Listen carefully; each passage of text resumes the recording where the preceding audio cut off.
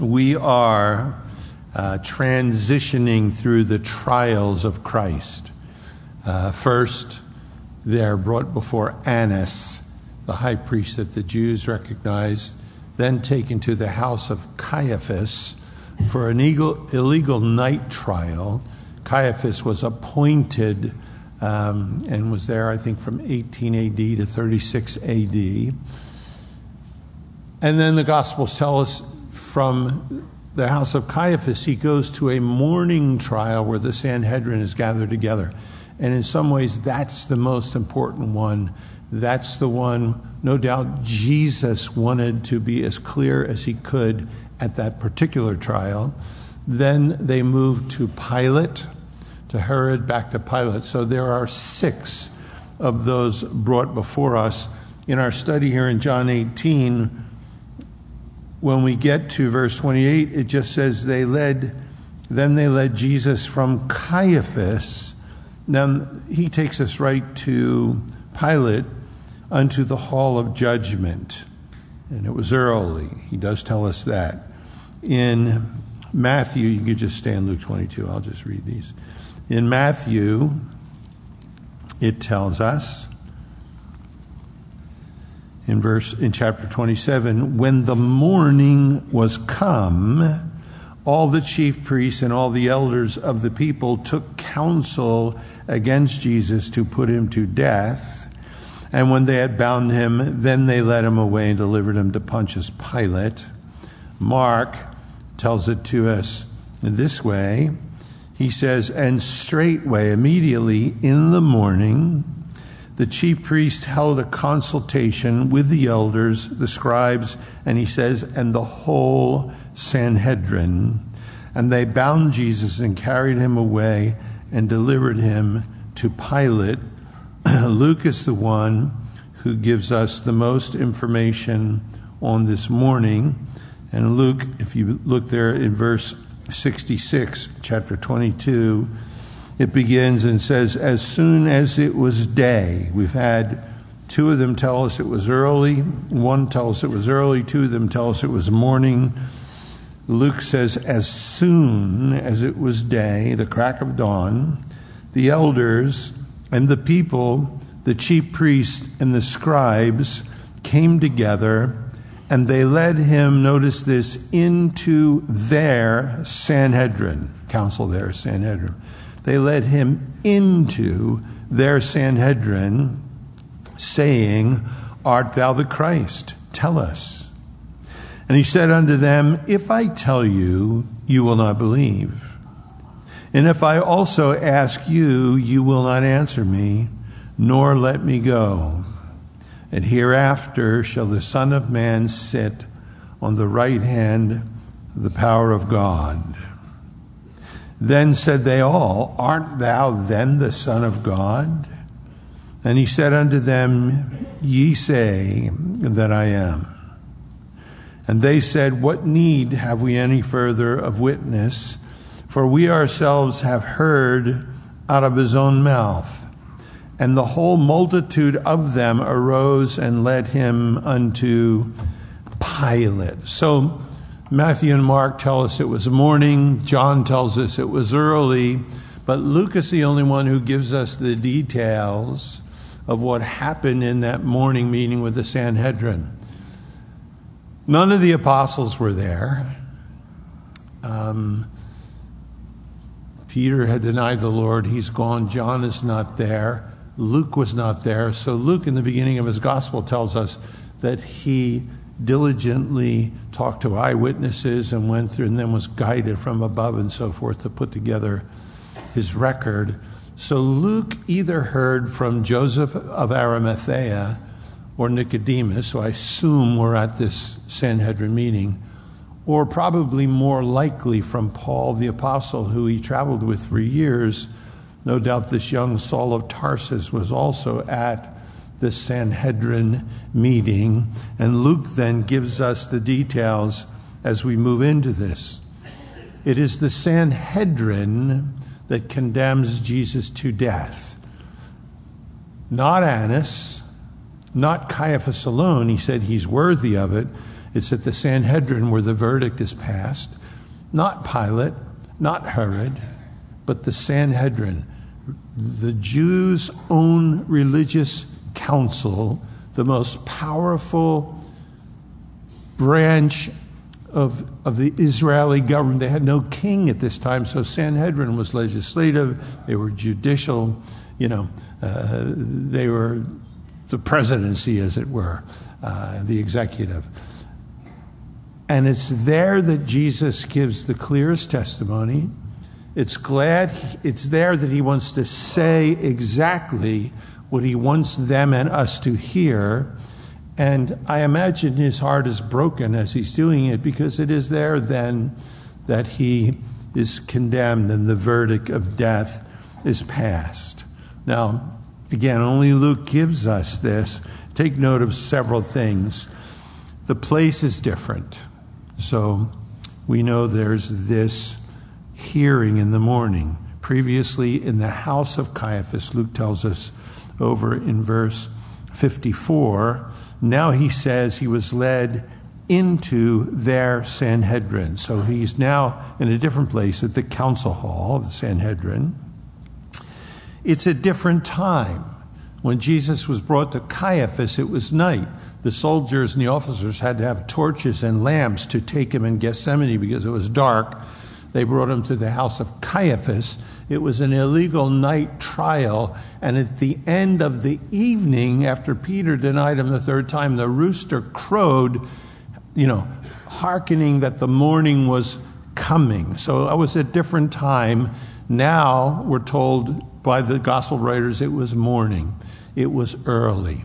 The day had broke. It was a different procedure. Here, there's no spitting, there's no beating, there's no mocking. Here, they say we don't need witnesses.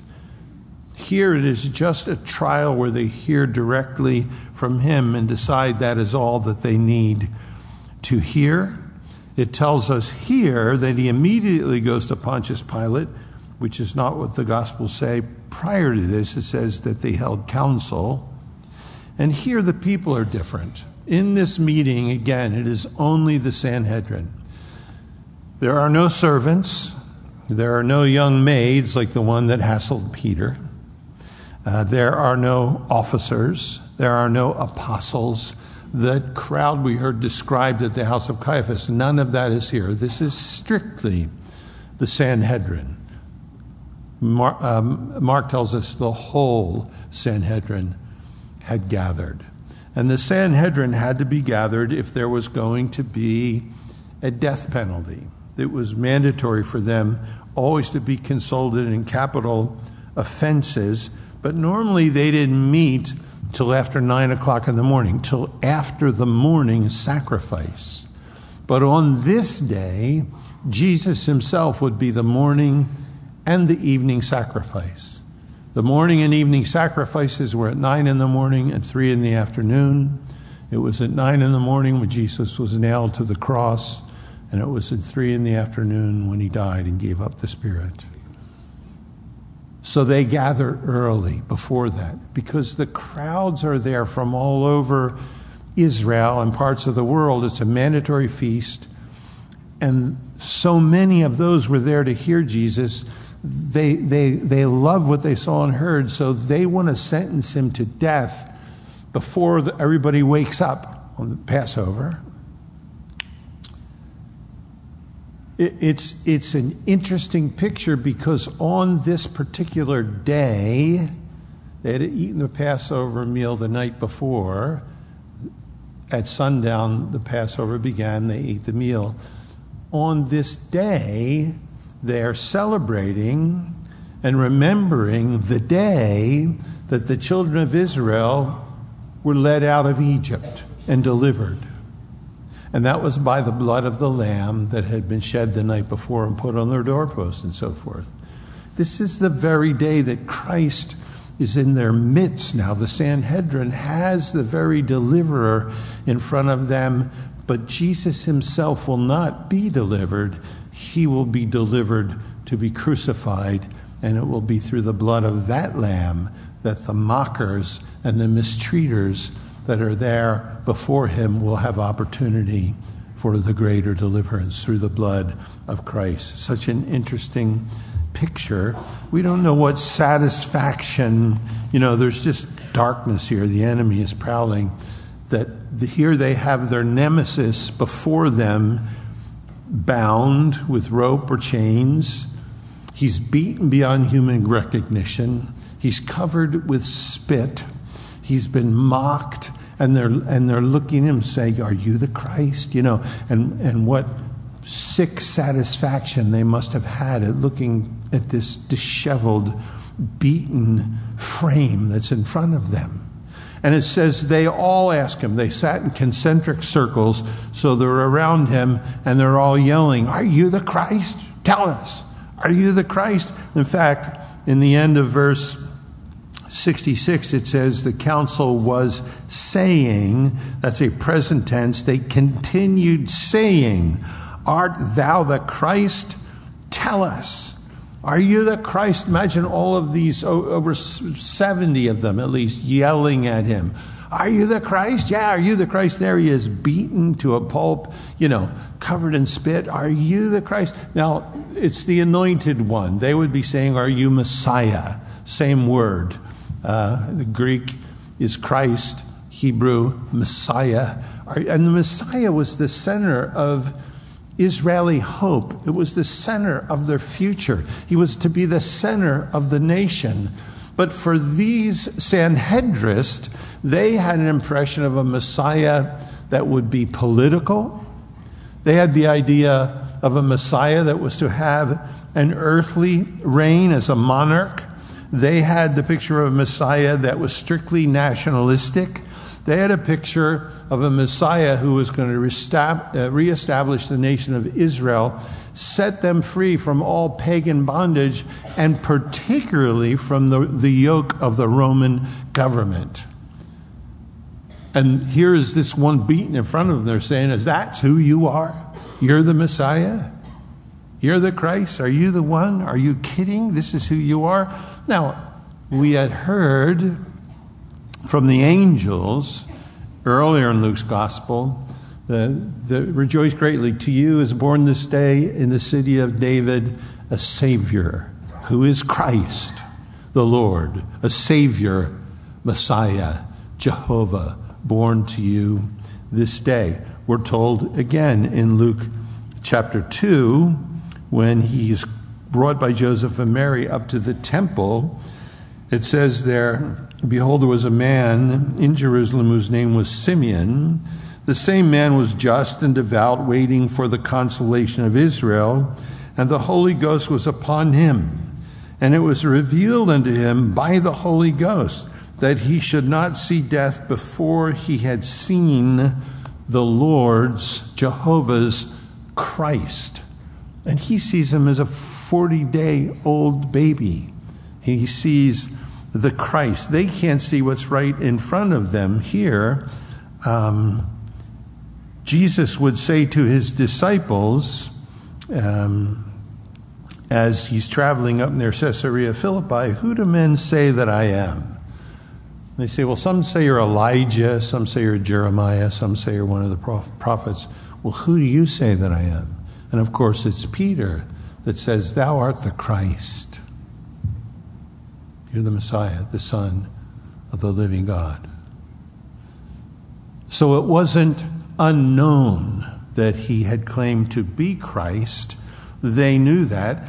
But they wanted him to own that because, look, to them and the Romans, Messiah was a deliverer. The Romans could have cared less if Jesus was said, I'm God, I'm God's son. They'd have gone, right. But when Jesus, if he admits to being Messiah, to the Romans on the Passover, when the crowds were tenuous anyhow, there was tension, and here's one saying he's the Messiah who had come in on Palm Sunday with the multitudes crying, "Blessed is he who comes, the King of Israel, who comes in the name of the Lord." This one now that the crowds had gathered around on the Passover, is he speaking about delivering Israel. It all smelled like rebellion to them. So these religious leaders wanted him to admit he was Messiah. It would be their bait when they drag him before Pilate. And Jesus knew well. He knew that there was no proper answer he could give to them. He said, if I tell you, verse 67, you will not believe. And if I also ask you, you will not answer me, nor let me go. And it's very interesting there in both of those statements. He says, if I tell you, the phrase will not is the double negative, the oime. And then he says, and also if I ask you, will not, again, the double negative. And it goes like this. If I also, he says, if I tell you, you will in no way, you ain't going to do it. It's never going to happen. You're not going to believe. It's a double negative there. And he says, and if I talk to you, you will not. It ain't going to happen. You're never going to see the day that you answer me if I ask you a question. And what he's saying as he's standing there in front of them, they ask him, are you Messiah? And he said, no answer I can give you, because if I tell you, you won't believe me. If I question you, if I have dialogue with you, and I show you the scripture and its description of Messiah, there's no way you're gonna answer my questions.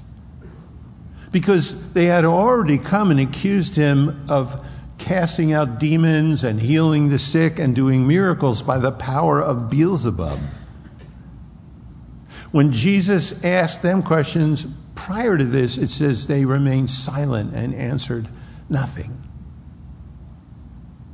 And he knows, because he had told his disciples that when he heard Peter say that he was the Christ, the Son of God, it says, then he charged his disciples that they should tell no man that he was Jesus the Christ.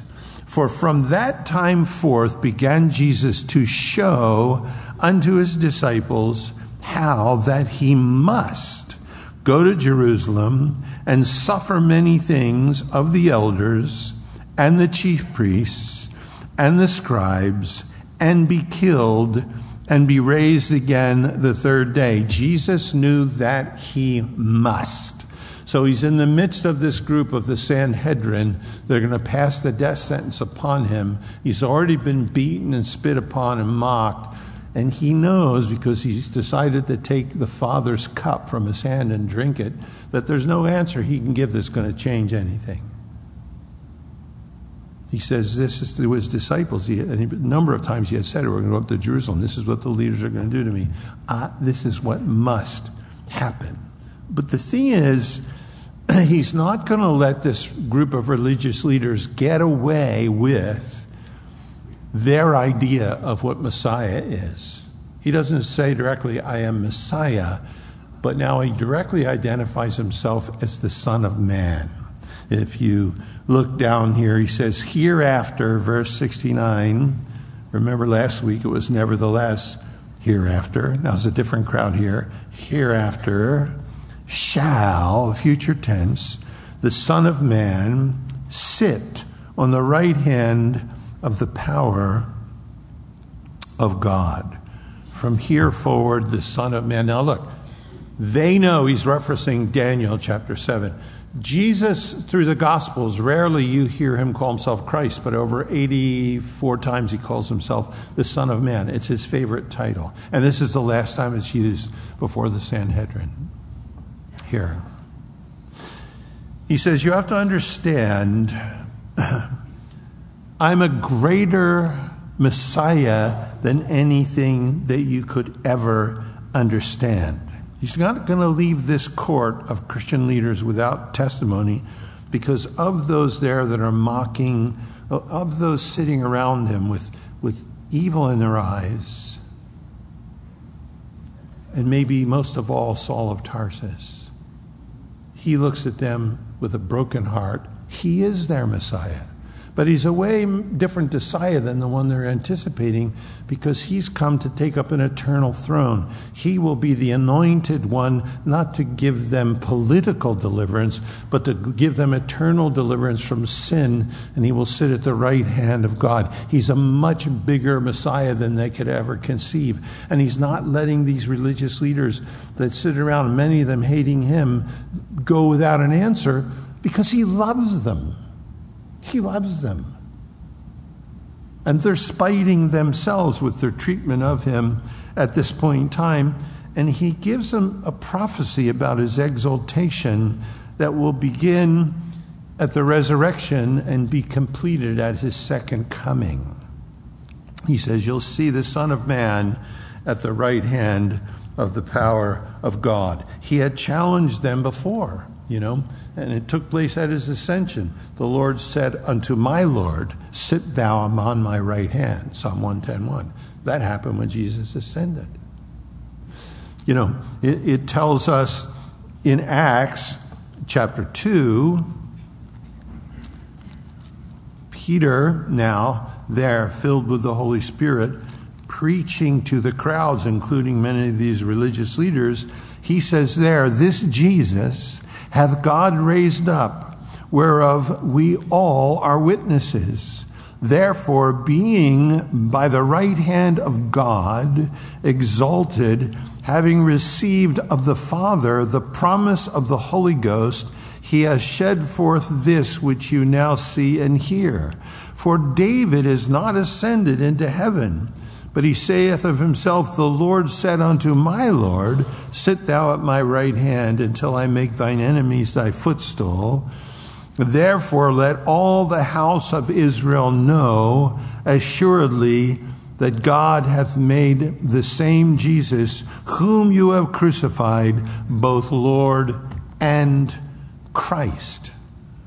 They're going to hear it again. It's interesting about being at the right hand of the Father when Stephen begins to give them his testimony.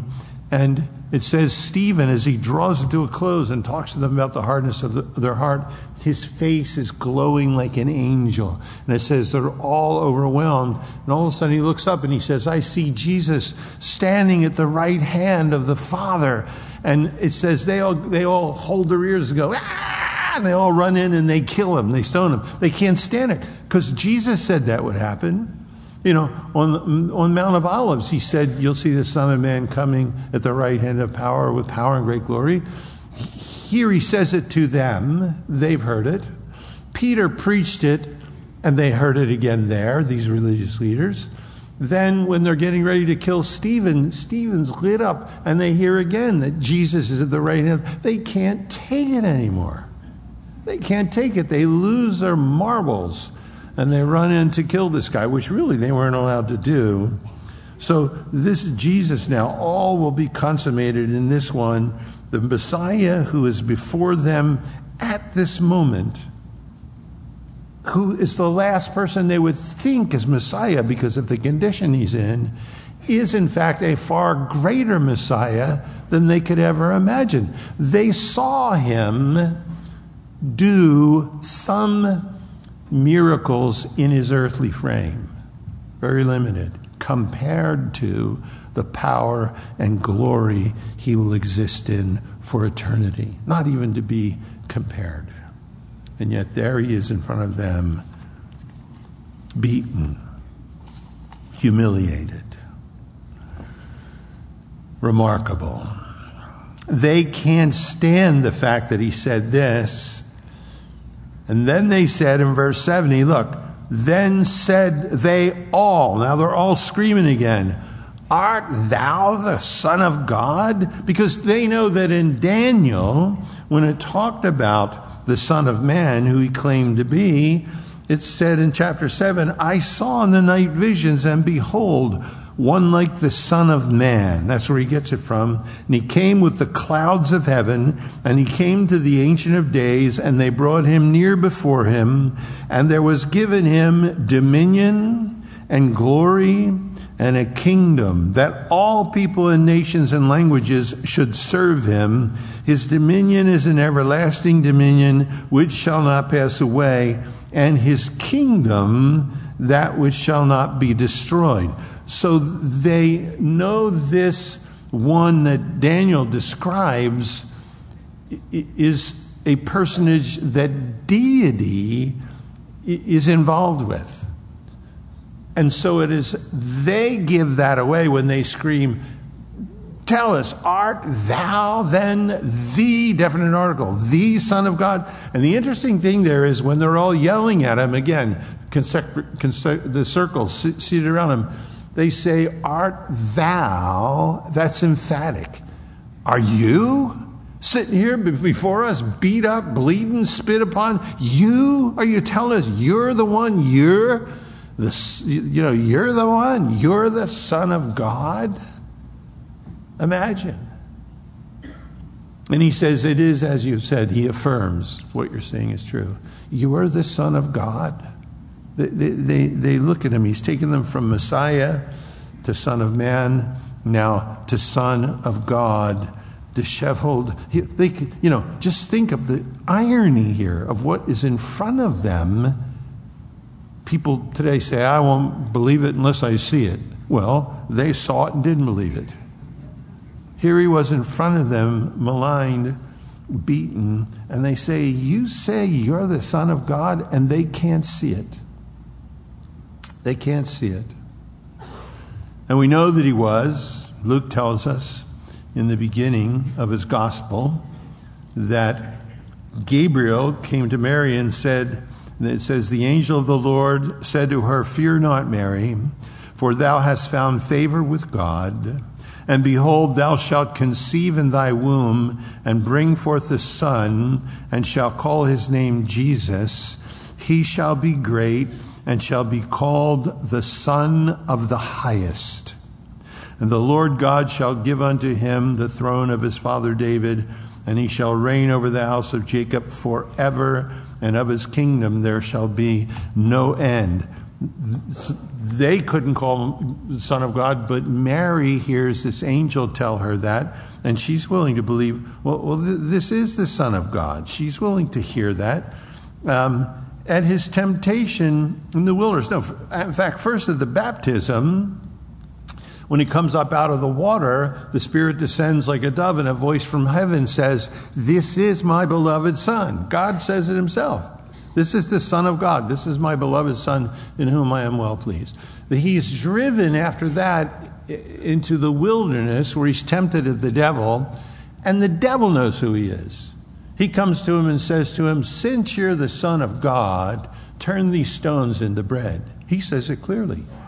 "Since you're the Son of God, cast yourself down, because it's written, he'll give his angels charge over thee, lest you dash your foot against a stone. They will bear thee up." He says it twice there in the temptation. Since you're the Son of God. He has no doubt about it at all. On the Mount of Transfiguration, when Peter starts talking and they're overshadowed with the Shekinah cloud, they hear a voice of Almighty God say, "This is my beloved Son. Hear him." So through the Gospels, over and over, it is seen that he, in fact, is the Son of God. He didn't promote that as he walked through the world. He didn't promote he was Messiah. He always called himself the Son of Man. But he did tell them, "For God so loved the world that he gave his only begotten Son, that whoever would believe on him would not perish, but have everlasting life." So here he identifies himself clearly as the Son of God, something that you and I should be able to hear. In fact, on the road to Emmaus, when he talks to those that were doubting, he said to them, "O fools, and slow of heart to believe all that the prophets have spoken. Ought not Christ to have suffered these things and then to enter into his glory?" And I think how often I'm slow in heart to believe something that he's saying to me. "Art thou then the Son of God?" He's just taken them from Messiah to Son of Man, now to Son of God. And he said, "You said it." That's an affirmation. It is as you say. And they, plural again, said, we need no witness, no further witness, for we ourselves have heard of his own mouth. And to them it was blasphemous for him to be saying that he was deity. He was the Son of God. He had said before Abraham was, I am. They had heard enough from him, but now the verdict is to pass. The votes now will be counted by one of the scribes, and it will be recorded. It couldn't be unanimous. There had to be at least a few dissenters, because if it was a unanimous decision to put him to death, the Jewish tradition said there was no mercy in that vote, and he would be spared. He would be sent away. So there at least had to be several, and we assume Joseph of Arimathea, Nicodemus, there were several, in fact, it tells us, who did not agree with the council and their decision. And because of their not agreeing, the Sanhedrin was able to pass the guilty verdict.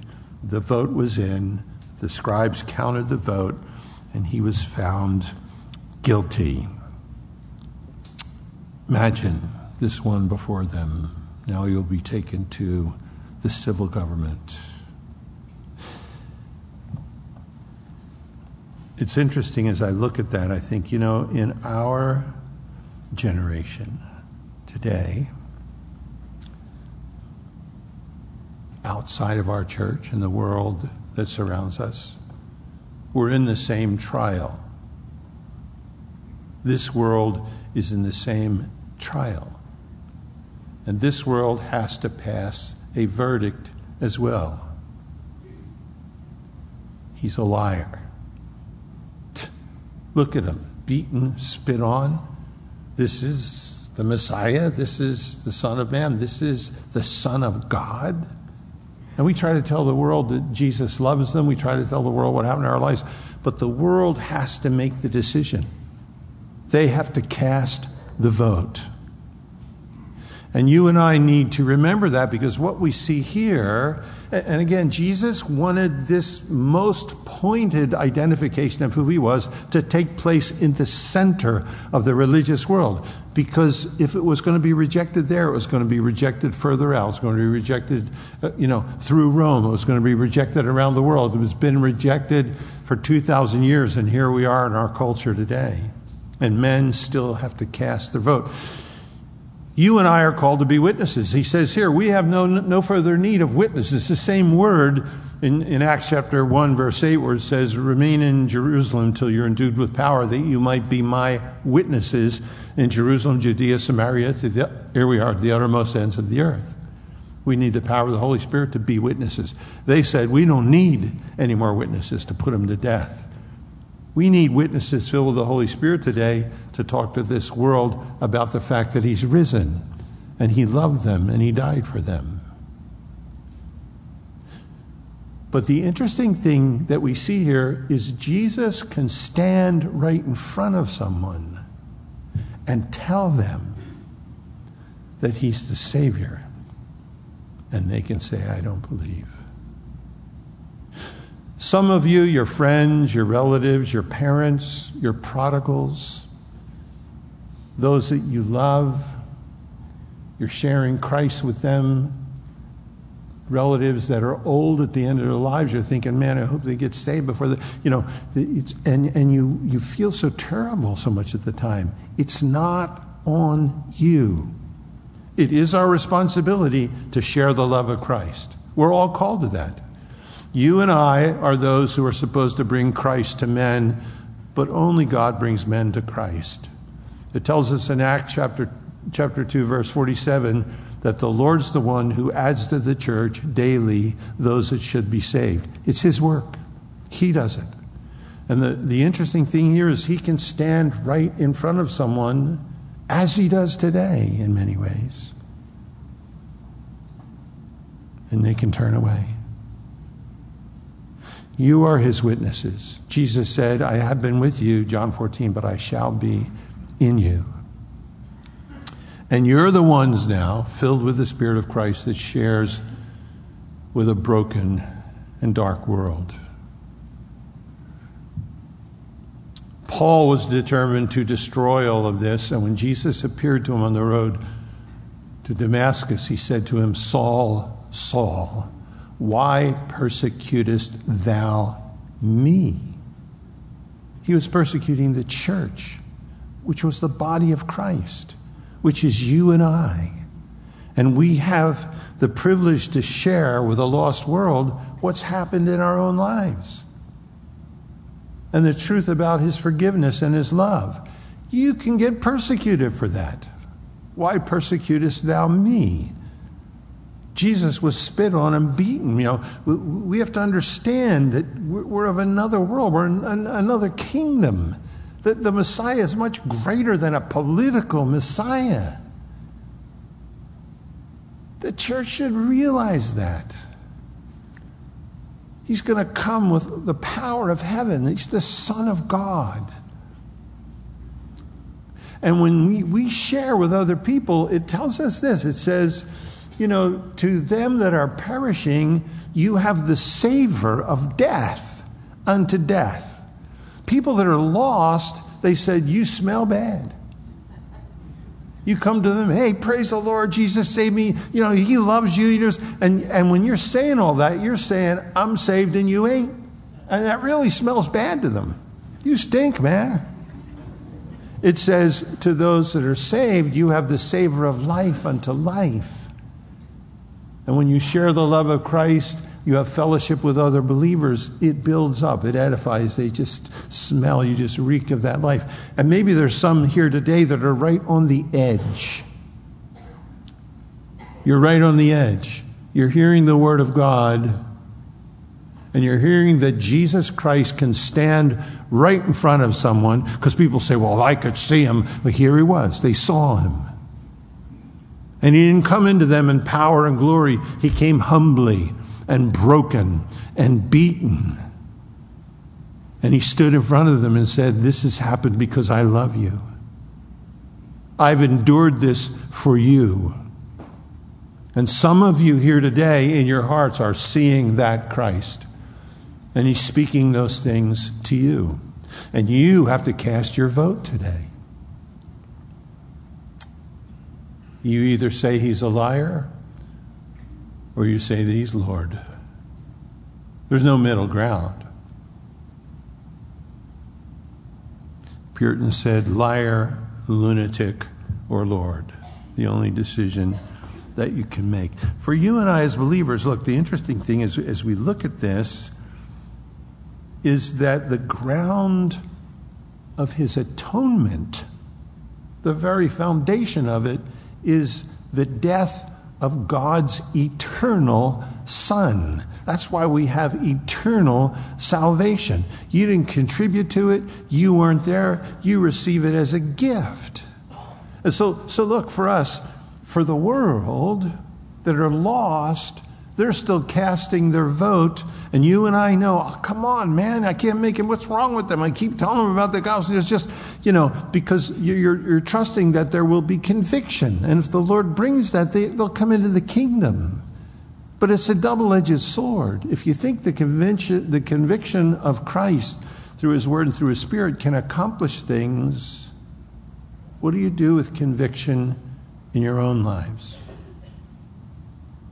What do you do when this same Christ, beaten and mutilated for you, stands in front of you and says, you need to get rid of that? That attitude, those thoughts, what you're abusing here. This shouldn't be going on in your life. We're to grow in grace and in the knowledge of our Lord and Savior Jesus Christ. We're not getting into heaven because we're perfect. We're getting into heaven because this one here, spit on, beaten, disheveled, was the perfect Messiah, the Son of Man, the Son of God. And there was never, ever a greater demonstration of love than for him to divest himself of his eternal glory and come and walk in this skin and take this kind of abuse so that you and I can be saved. This is probably the most important trial out of the 6 that took place, because this is the place where the rejection becomes official. This is the place where the sentence is passed, where the verdict comes in, and sadly it is with the most revealed religious group in the world who preserved the Scripture and studied the Scripture and kept the feasts and looked forward to the Messiah, so they said. And they turn away. They turn away. And look, you all know it's not religion, it's relationship.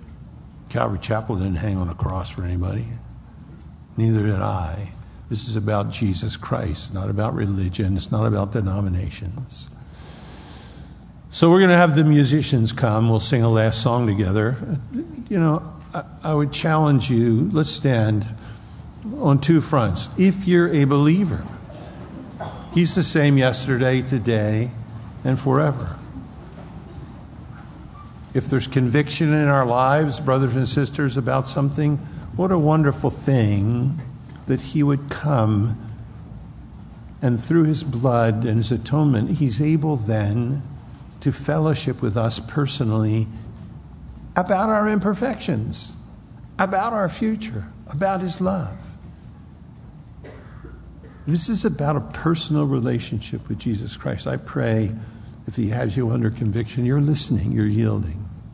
If you're here and you don't know Christ today, you'll never, like this group of religious leaders, will never in eternity be able to say they hadn't heard. And look, you're here this morning, He loves you. He died for you. He took this beating for you. He let them spit upon Him for you. He was nailed to a cross for you. He bore your sins. He died so you can live. Not religion, Jesus Christ, the Messiah, the Son of Man, the Son of God. And because of who He was, He purchased an eternal price, salvation. And it's yours freely if you want it today. But you can never walk out of this room and face God one day in eternity and say, I never heard. Because He told us, no man comes to the Father unless the Spirit is drawing them. Right now, the Holy Spirit is drawing people in this room. You got to cast your vote. This is either true or it's not true. Forget about politics. Forget about all the rest of it. He's either a liar or He's the Lord. He's either offering you something that this world will never be able to offer you, or He's deceiving you. You have to decide that right now, because He speaks to the human heart. And it's a language that none of us can say, I didn't hear. And if you're here today and you walk out of here at this trial and you cast your vote against Jesus and you turn your back on Him for good, you will never be able to say, as you stand before Him and He's your judge, that you never heard. He loves you so much, He brought you here with all of us. Look at this crew. You know, He couldn't get you to a normal church, so He got you here. Because He loves you. And He wants you to hear the truth. The truth is He died for you. And the Bible says today is the acceptable day of salvation. And as we sing this last song, we're going to ask if you want to be saved. And you know you need to be saved. You hear Him speaking to you. We're going to ask you to get out of your seat, come down, and stand here. We want to pray with you. We want to give you a Bible, some literature to read. If a friend brought you today, they're going to say, come on, I'll go down with you. And we'll wait. As we worship, let's pray for those here that might be saved. And you come. Jesus said, if you're willing to acknowledge me before men, I will acknowledge you before my Father and all of the angels in heaven. He's willing to say, that one's mine. Yeah, that one. Yeah, with that rap sheet. Yeah, that one's mine. Cleansed, forgiven. They're mine today. You got me? You understand what I'm saying? Okay. Don't listen to anything I say. Only listen to what is in your heart now. It's between you and him.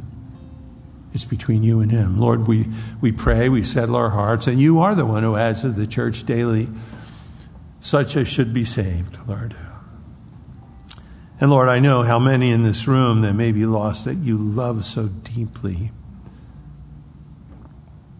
that you allowed yourself to be treated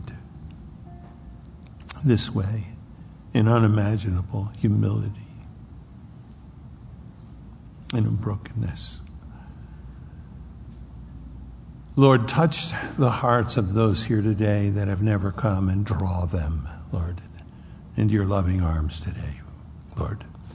And for all of us, Lord, that are your sons and daughters, where there's conviction in our lives, Lord, please give us the strength to live it out, Lord. So often, Lord, we're saying, I know that's right, or I know this, and we find ourselves falling back into the same thing. Lord, fill us afresh with your Spirit. Give us the strength to live out the convictions as we believe you stand in front of us as well. And we put all of these things before you. We pray, Lord Jesus, in your name. Amen.